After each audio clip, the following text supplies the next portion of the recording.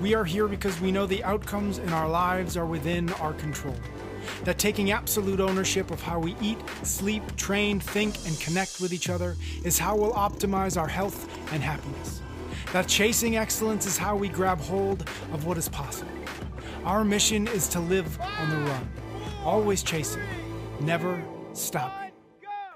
Hello and welcome back to another episode of Chasing Excellence. How are you, Ben? Doing terrific. Thank you, Patrick. How you doing? Fantastic. I'm great. Thank you. We have at least when we're recording this, it is a beautiful March day after a snowstorm. It was very strange weather we've had here, but it's a beautiful day here, so it's hard not to be happy. New England, man. Yeah, seriously. Snow Yes, one you don't day, like 50 it, yeah. degrees the next. Yeah. Although it's not necessarily New England because Heather's going to Nashville, and Nashville tomorrow is like 60 and the next day is a low of 20. That's insane. Good luck dressing. I'm sure she's got 6 bags for that now. Just right. Exactly.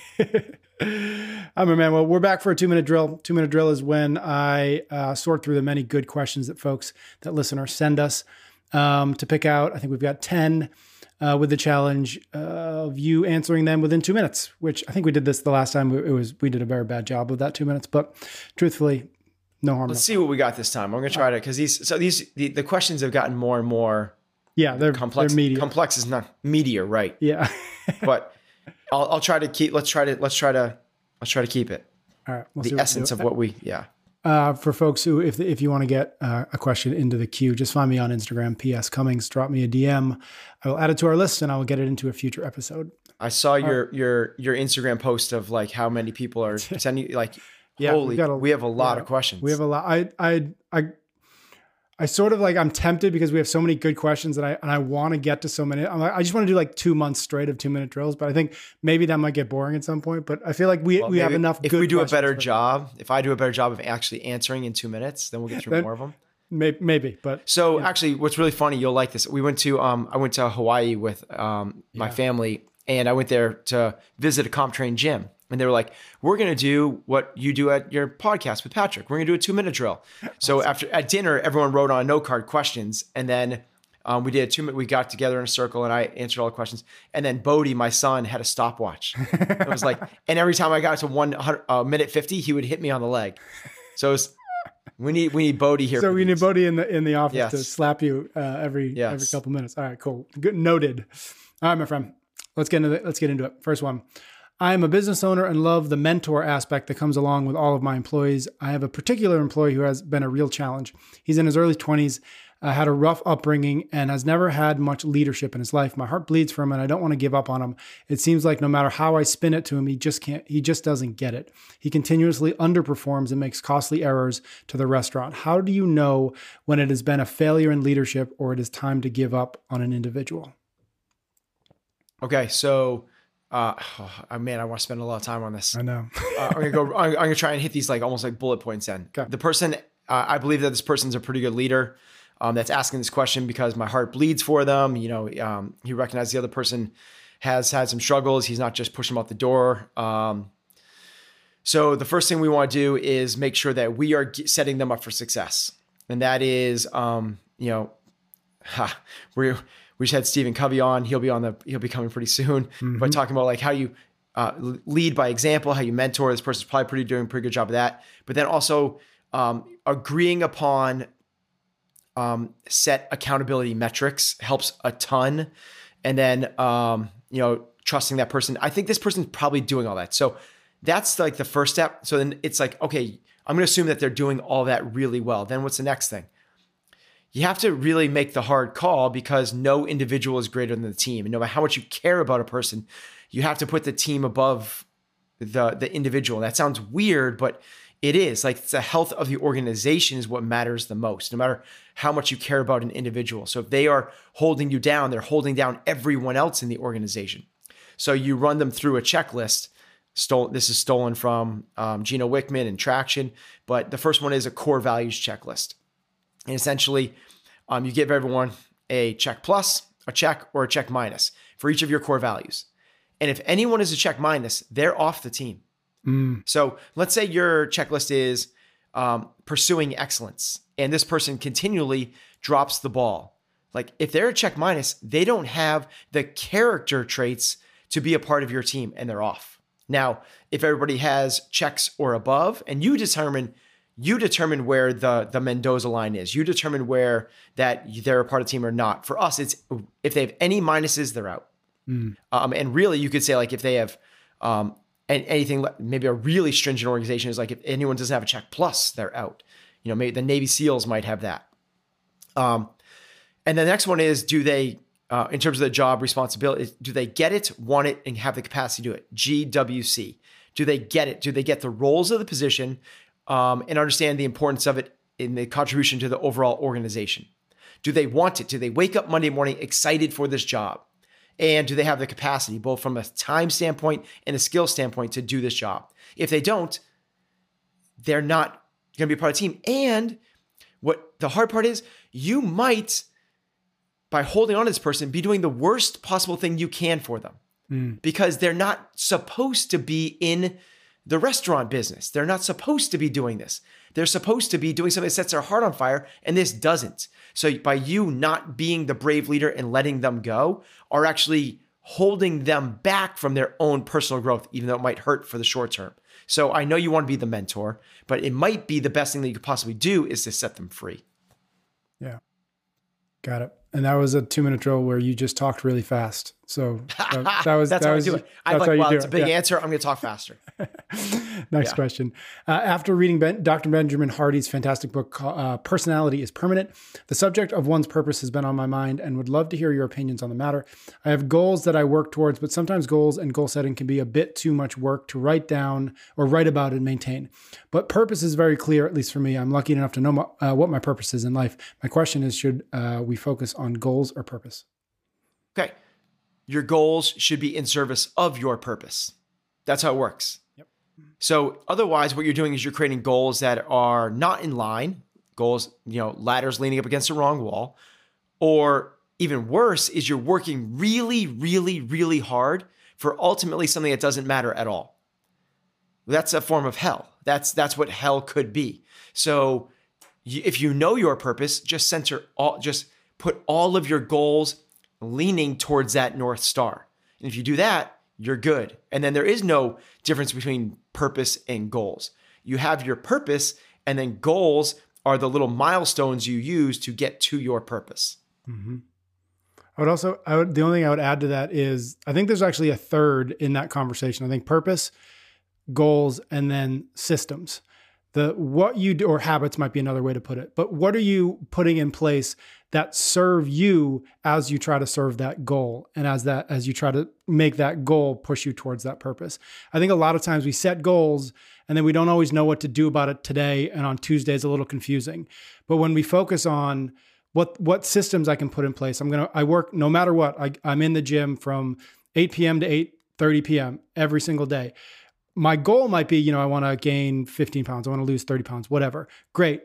The system is actually what's going to get you there. And so that, I think, is often we miss it because it's harder to take the goal and bring it down to the dirt and say, okay, well, what does that actually look like? What habits do I have to build? What strategies do I have to put in place to actually see through the actions necessary to get me towards that goal? Next question. How do you deal with a coworker or team member who appears to be threatened by you? I recently started a new job, and this female coworker is much older than me and has been at the job much longer, obviously, but I have a lot more experience in the field. Right now, I'm just trying to win her support and trust by asking questions, offering help, and not impeding on her work, but I'm also still the new guy. Would be curious to hear you on Ben's take on that. Okay, it's a great question. How do you instill trust in somebody that's like kind of not reciprocating it back?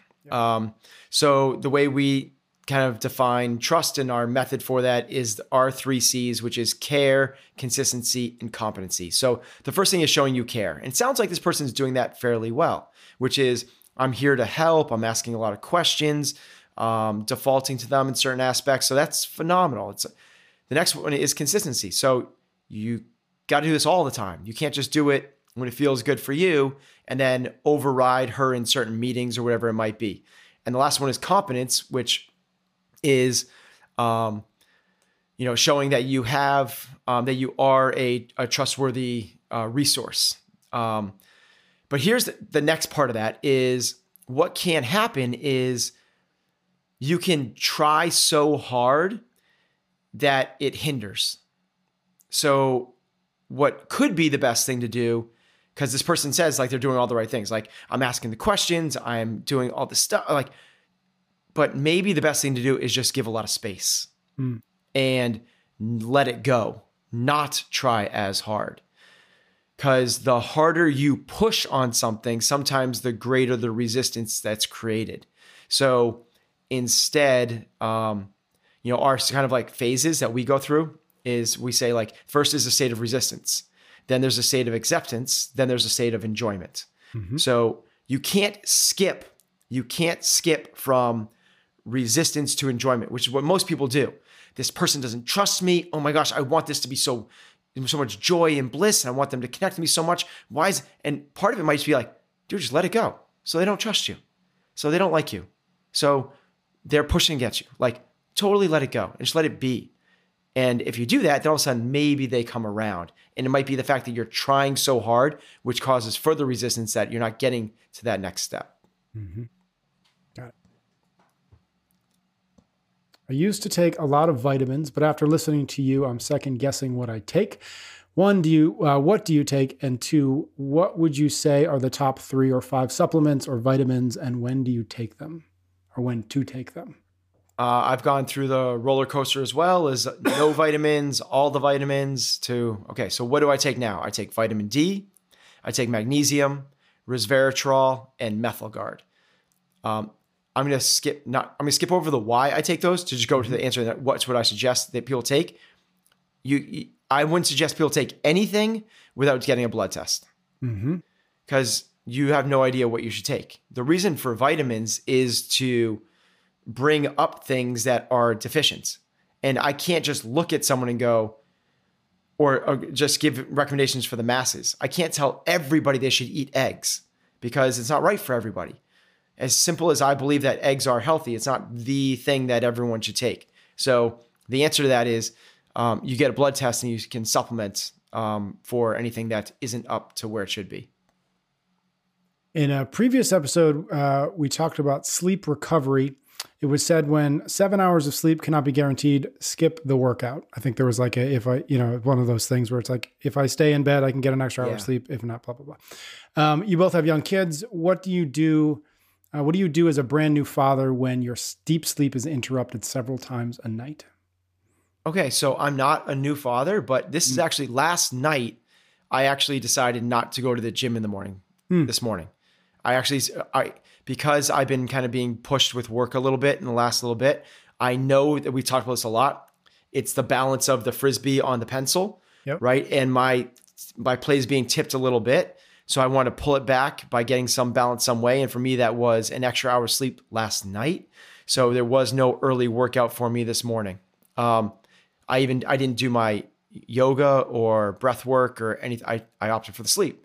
So that is a principle I do live by. Now, I don't think like avoiding the gym for 26 days in a row is the path. Yeah. So we want to create that. But here's my take is, if you are a young parent with lots of interrupted sleep and you're like me, where you kind of feel like you need to go to the gym just to have mental sanity and feel good, you just don't work out as hard when you're at the gym. It's the really simple answer is you just don't, it's not your day. You just don't push the pedal all the way to the floor on those days. And I had one of those days 2 days ago, or 3 days ago, actually.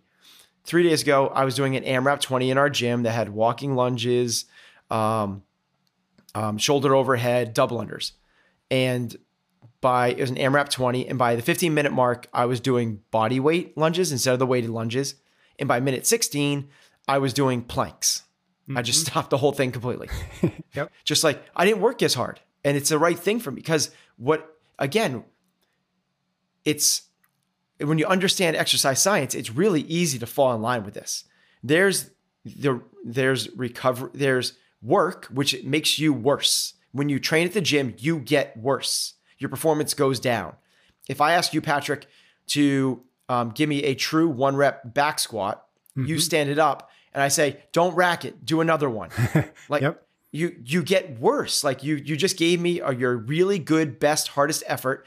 Now you can't do it again until you rest and recover. And then hopefully there's this adaptation, and then there's a super compensation where you get better.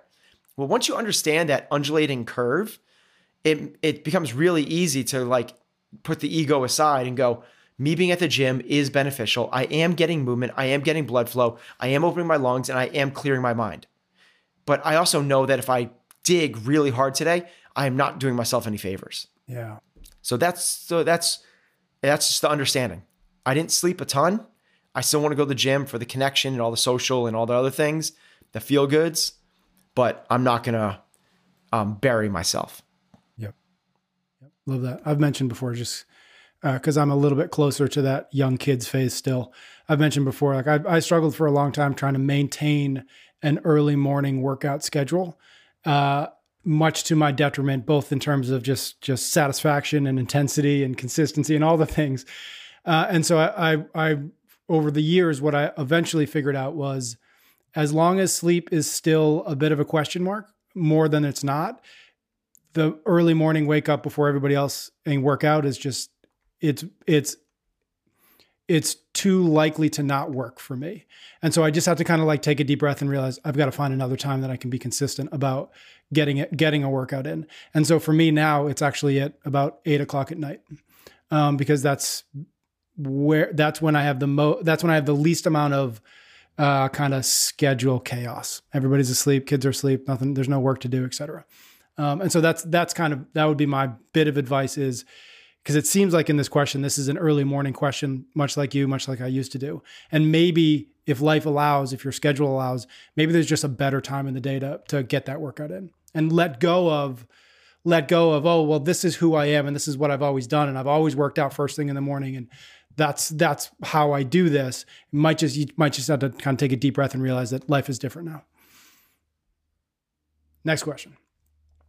My dear partner thinks we should do Fran at a weight pull-up variation where target completion time is around 3 minutes to keep the workout inside the intended glycolytic metabolic pathway. Whoa. I say no. Yeah, I say no way. Fran is a workout you do to improve fitness. It's a test of fitness. My intent is to do Fran faster than last time. Current RX Fran time is 6:38, and it sure feels like a death sprint during and after. Please settle the score so I can keep doing, thankfully, periodically, annually, Fran with a standard barbell and pull-ups. Okay, I'm gonna settle the score. Yes. But the score is you're a tie because you're both. They're not gonna be happy with that. You're both right, but I'll some caveats to both of them. Mm-hmm. So. Is it a workout or is it a test is actually the ultimate thing. And if it is, I'm just going to like paraphrase this for other. Yep. And if it is a workout, stimulus is most important. If it is a test, RX is most important. So for example, if it is, if we're doing any other workout, you should scale to meet the stimulus so that you are getting the adaptations you're supposed to.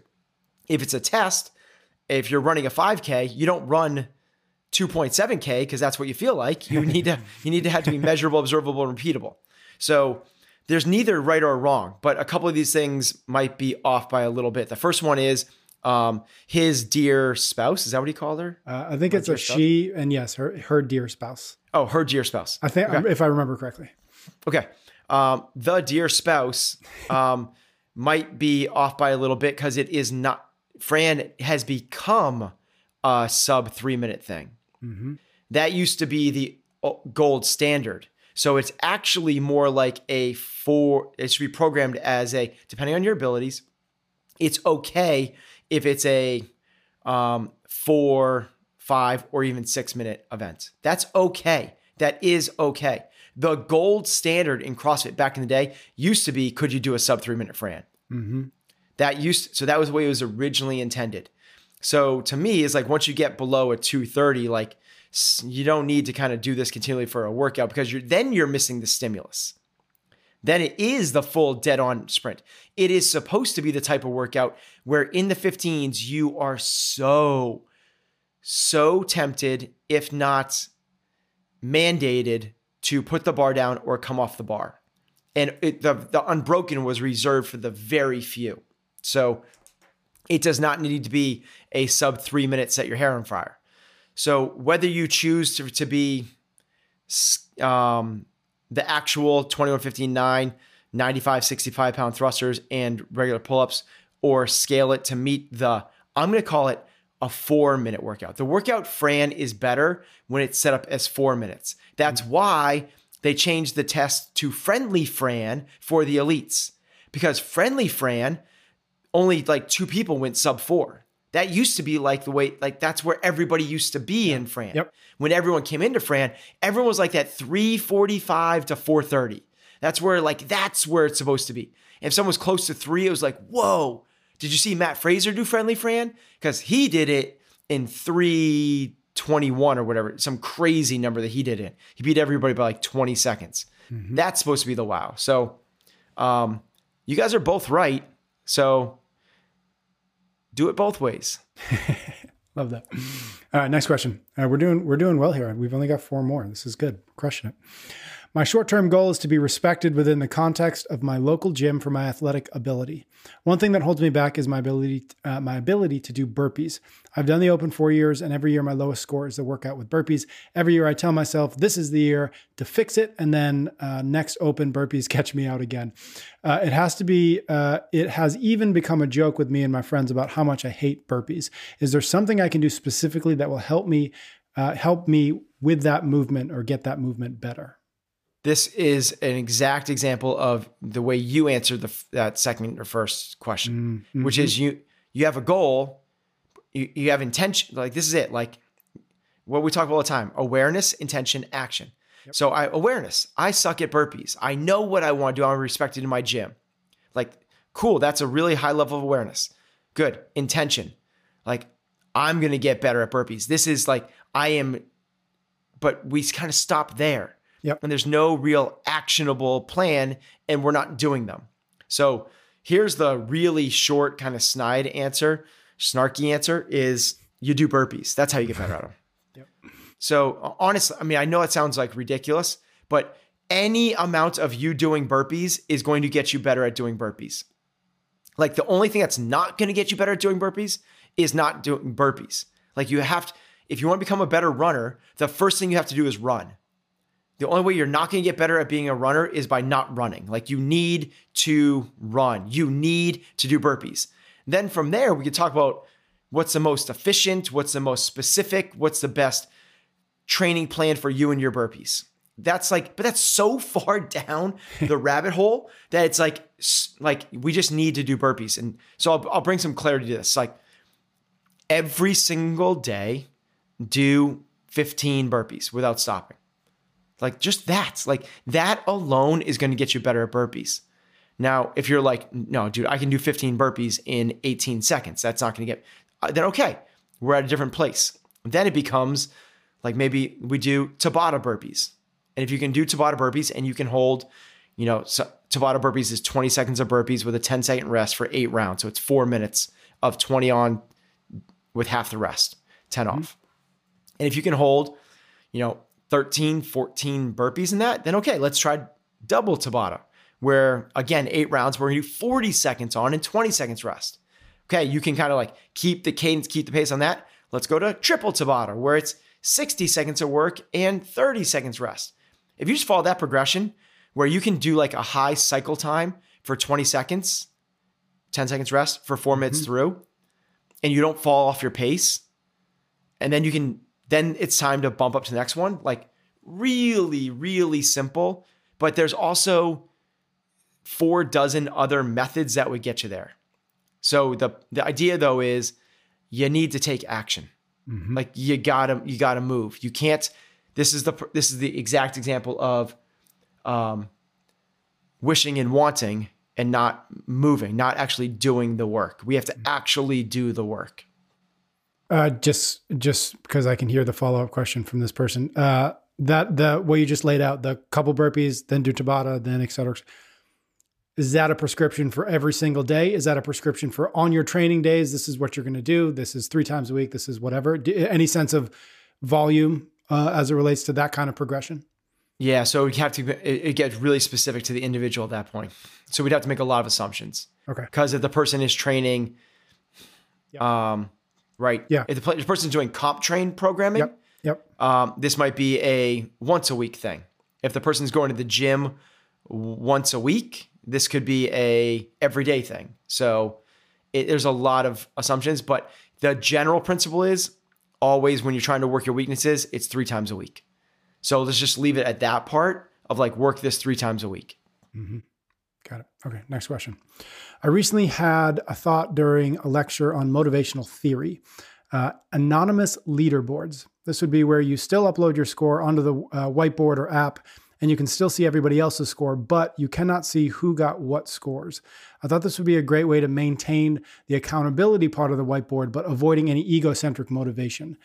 I thought it would help people stay focused on their own performance rather than in beating others. What do you think? Okay, that's super cool. So make sure I got this right, Pat. So there's a leaderboard, but you put like, you have like a code name or something, right? You have like X star, heart, square, triangle. Yeah. And above you is user 1, or it's like that. You're like, right, user 1, 2, 3, 4, 5. Yeah. So results are there, but just no kind of avatar. Okay. I think that's super cool, actually. I think it's very innovative. I like it a lot. Here's what I think the good part is. The good part is that it's kind of like an arcade, right? And it's like you play the video game and there's no like ego tied into it. It's just like, how'd I do at the end? And it doesn't like weigh on your self-worth. It's not like you're judging yourself on it. It's just like, how'd I do? Like, oh my gosh, I'm in the arcade. I'm 6th place all time. That's amazing. Cool. Like, so I think it helps with that. It helps you show where you rank in the world. But here's what I think the bad part is that it's like an arcade.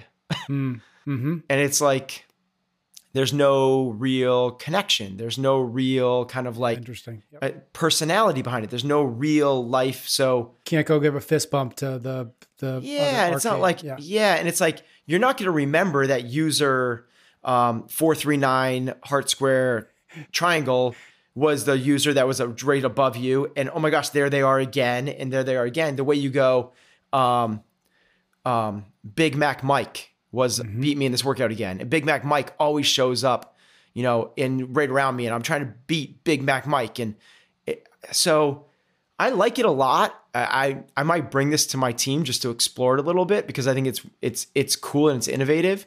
And I see pluses and minuses to it. Yeah. What do you think? Yeah, I think I'm with you. I think it's really interesting. I'd like to see it actually in play just to see if it does what this person thinks it does. Because to me, the question it kind of begs is the negative sides of that leaderboard, right? Because obviously this is designed to say, okay, how can we diminish some of the negatives of the leaderboard without losing some of the upside? And so my question is the negative side of things, is it because there's a score up on the whiteboard and I didn't get that score today? Or is it because there's a person who I've identified as shouldn't be beating me on a regular basis, but does? In other words, is the ego end of it? John beat me and I don't like when John beats me. Or is it, there's an anonymous person who did it in 14 minutes and I did it in 14:30. And the negative comes from that. I think the negative comes from people going, I don't want to put up a bad score. So they're in, it's not who beat me, who not, but I'm used to being, got it. 5th, 6th, I'm used to being 5th and 10th place and now I want to work my weaknesses. I want to log my score, but I know that this is, I suck at rope climbs come with the workout. I'm not going to log my score today because now I'm in 37th place. Got it. And I don't want people to think I suck.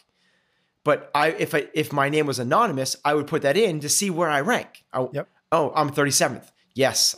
Rope climbs come the next time and I'm 21st. And ooh, look at that.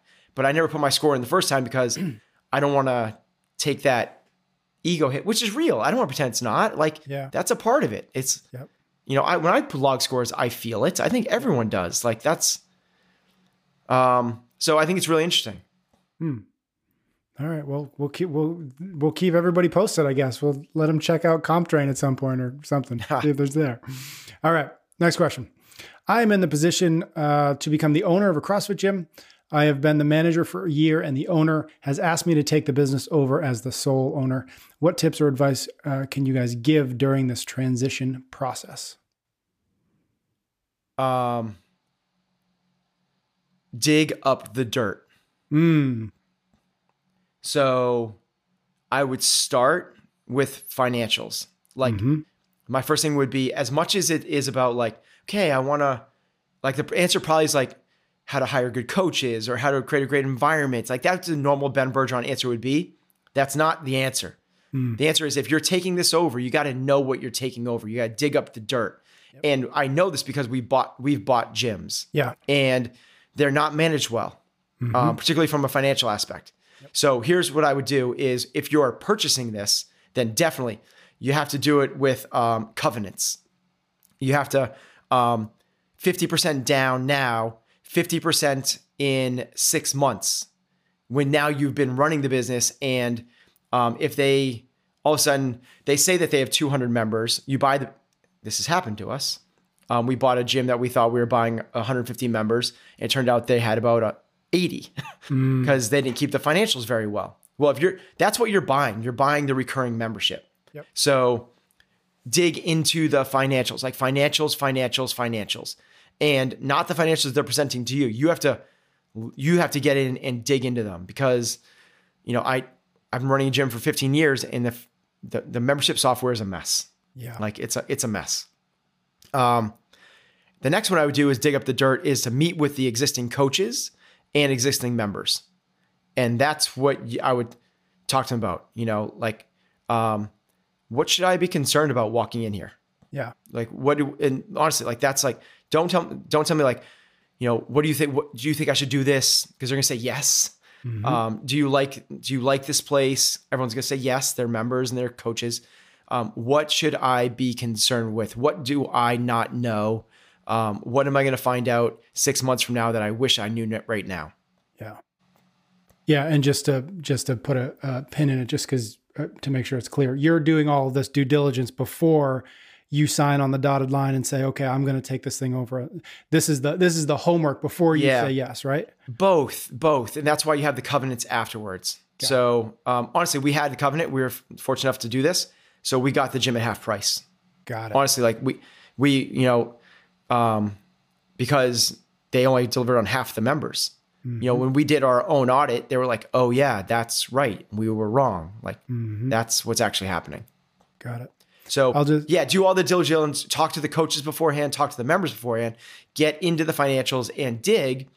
But then also when you are now taking it over, you have to have that 6 month or year long covenant to make sure that it's going his way. And also just for like, you can put in there if members leave, like if there's a mass exodus, like if you take the members, if you pop up a shop somewhere else, you don't have to have non-compete. You can't have that in across the space anyway. But you could go like, hey, if the membership goes down for, then this is why it doesn't have to be like 50% and then 50% in 6 months. It could be, every month, here comes another 10%. It could be quarterly basis over the next 2 or 3 years. Yeah. There's so many, you have the creative license to do it any which way. There is no right way to do that. Yep. Yeah, that's really good advice. I'll just add one more just from the brand perspective a little bit, which is that this individual, you'll never have as big a chance or as open an opportunity to change things than you do when you say, okay, this is mine now. Members will say, okay, I guess this is what it's going to look like. And as long as you don't turn it into a Zumba class, whatever. But like, this is the biggest opportunity to raise rates, to change things, to cancel classes that weren't working, to cancel programs that weren't working, introduced something that never was introduced. This is the biggest opportunity. This is the biggest blank canvas you'll have, because everybody else pretty quickly will reach homeostasis again. Like, this is my gym now. And when you start introducing, because you're new, you start kind of dripping out all these changes because like it's yours now. No, they're going to kind of forget pretty quickly that it's new for you, because it's going to be old for them. I've been here for 2 years and now it's 6 months in or 8 months in, and I don't like these. I don't want more changes. Like I got used to the ones you got, and so really, really sit down in the work that you are describing, really figure out what's working, what's not working, and what doesn't exist that I want to exist, and what exists that I no longer want to exist. And then pick a date and say, on that date, everything changes. Keep the things that work, get rid of the things that don't, introduce things, and lead up to it, talk about it, communicate it, right? Always be communicating. But like, you'll never have a chance like that again to make wholesale changes where you feel like wholesale changes need to be made. Yeah, I totally agree with that. We do the same thing when we've taken over gyms. That's where we go and we flip over the poker table. Like, yep. we purposely make and we paint the walls. Like, we make it feel like this is a new place. Like, the old regime is not here, and it's gonna look, feel, smell, taste, sound different. Yeah. When it all happens together, it actually it's an ad. Exactly right. People don't like change, but they'd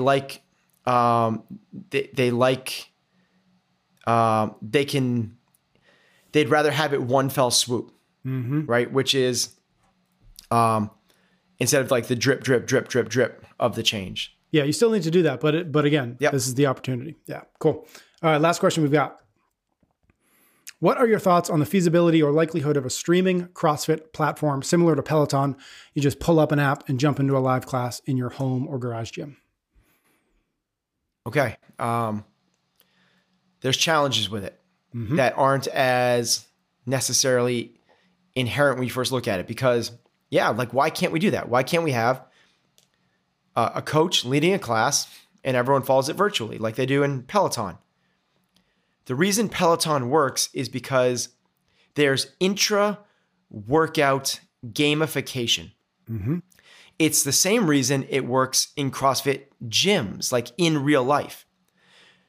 When everyone does, like, people, when they come out of the pandemic, they come back into the class and they go, whoa, this is I'm working so much harder than I did at home. Wow, so much harder. Well, just pull it back a little bit. Why are they working so much harder? It's because there are people around them that they can see and understand that they can race. You can race people. And I'm doing thrusters, and all of a sudden now somebody moves on to the pull-ups, and I know I'm 2 reps behind them. Yep. And now I can race that person.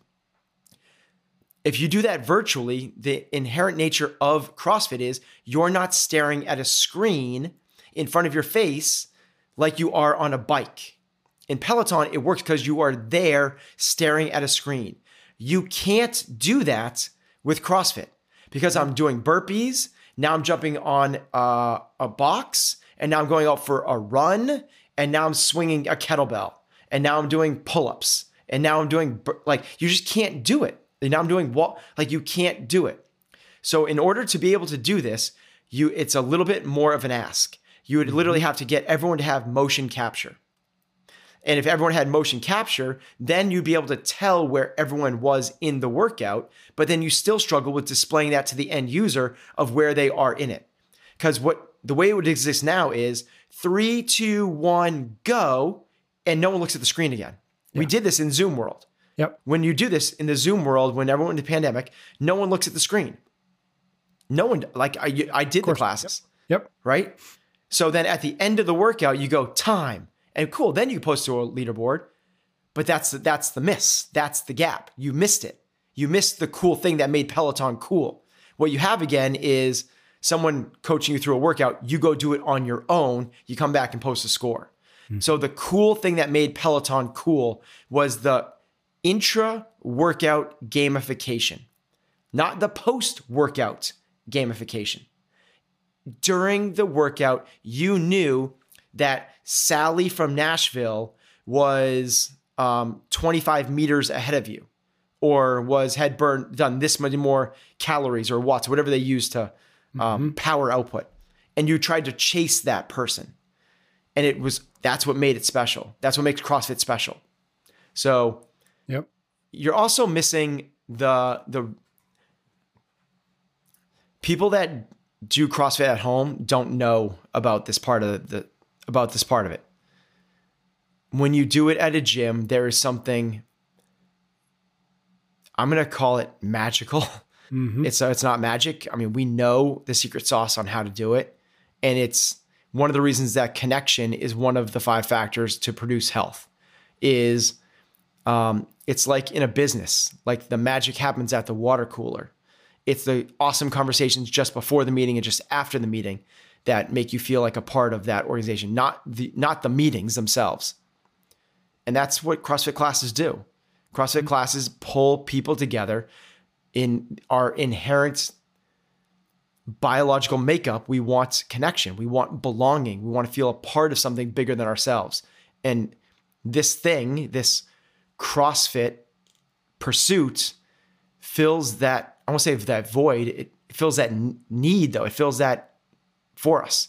And we will never, ever get that. I don't care how many people are talking about the new economy where we work from home. It won't happen. It will not. If it does, the human race will take a step backwards because we need connection. And from a in the same room connection type thing where it will never happen on a digital way. It can in real life. So could it happen? Yes. Could it happen at the same level of what happens in real life? No. No matter how much technology is developed, no matter even if everyone has a hologram and everyone is in your living room with you.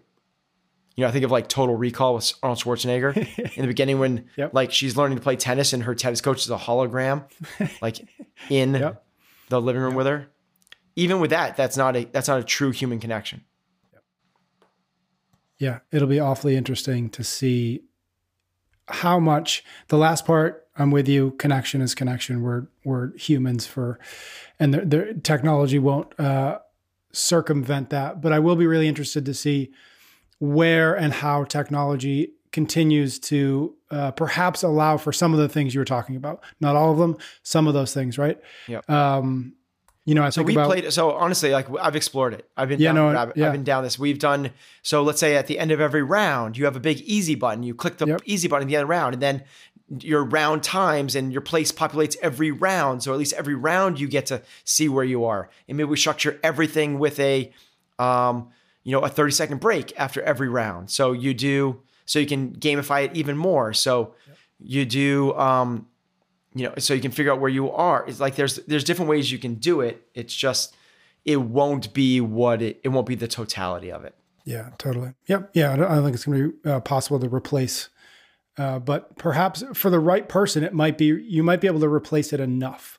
And that's kind of what'll be interesting to me. Right? Like a mutual friend of ours, Morgan Bungers, has basically been doing this for the last 2 years. He runs a gym called Jim Bungers. It's completely digital. And I've talked to him a bunch about it. I did some work with him as he developed it. And I think one of the things, just because what popped in my head that I remember talking to him about is, because you're right, nobody's going to look at the screen, but they probably, or at least they could be plugged in to headphones, AirPods or something wireless. And so could you replace some of that visual, oh, Sally's 2 reps ahead of me. Okay, good. Could you replace that in some way with an audio cue? So you still have a sense of where people are in the general kind of scope of the workout and start to replicate some of that. I don't know. But I think with wireless audio, it's at least you can take a step. And then if and when we get to AR glasses, in other words, glasses that are basically a screen that we can wear, then we can start to have leaderboards in our visual sense without looking at a screen. And then does that make it, again, I don't think it's fully there. Like I'm not worried that CrossFit gyms are going to be disrupted by a Peloton-like opportunity. But if you think about one of the reasons why Peloton was so successful was that it replaced some of the efficacy of a CrossFit gym, say, with the convenience of a digital at-home platform. And so for a lot of people, that convenience outweighs the connection. For a lot of people, that convenience outweighs the variance.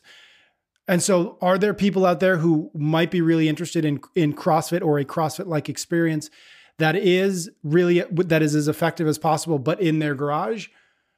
I think yes, but I don't know that the technology yet completely allows for that. someone will create this 100%. It's coming out, and it's already coming out right now as we speak. I know there are people working on this. Yep. It'll be a derivative, not a substitute. Because I think people vastly underestimate that connection piece.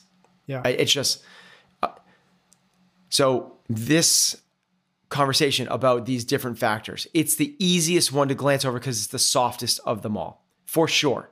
I got that one. Yep. It is if you're going to have one in your life, it's the one to have. It's the one.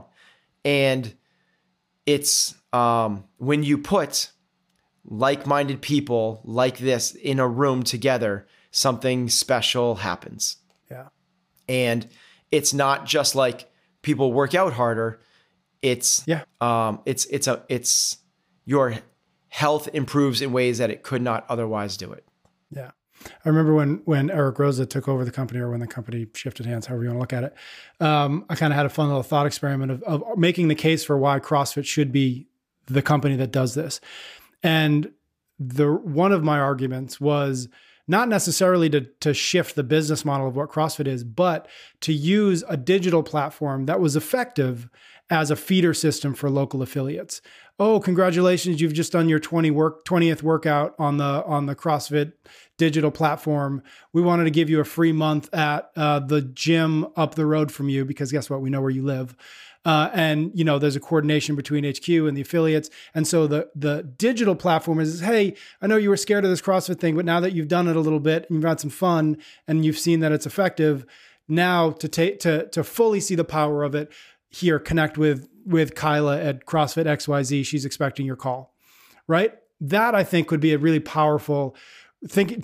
We've talked before about blue oceans and red oceans. That could be a really powerful blue ocean for CrossFit to move into, is finding the right balance between being the digital end of things, which everybody expects, which everybody wants, it's whatever, and the analog where you and I know, where everybody who's in a gym knows, oh, that's where the beauty actually is, right? That's where that magic is. Can we use digital to move into analog? Can we move people from on the fence to in a gym? And I think that CrossFit owning a platform like that would be the most potent way of seeing that happen.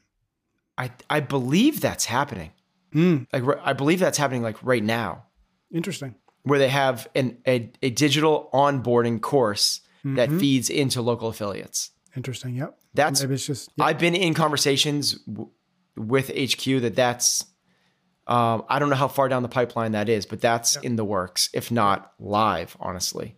Yeah, that's really interesting. And taking the L1 seminar staff, the flow masters, the amazing coaches, and making them the digital personalities. Hey, I'm lost on even who flow masters are now. That's how long it's been since I've been to an L1. But I take the Ben Bergeron of 2012 and I put him on camera and I have him run the class, et cetera, et cetera. I connect with that person, and then and then they help me push on to my local version of Ben Bergeron.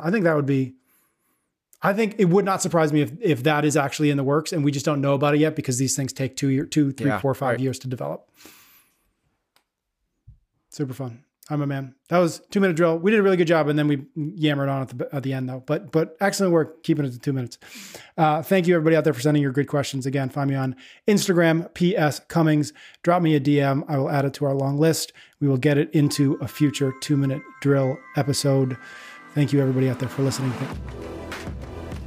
You can get every episode of Chasing Excellence wherever you listen to your podcasts or on YouTube. Until next time, thank you for listening.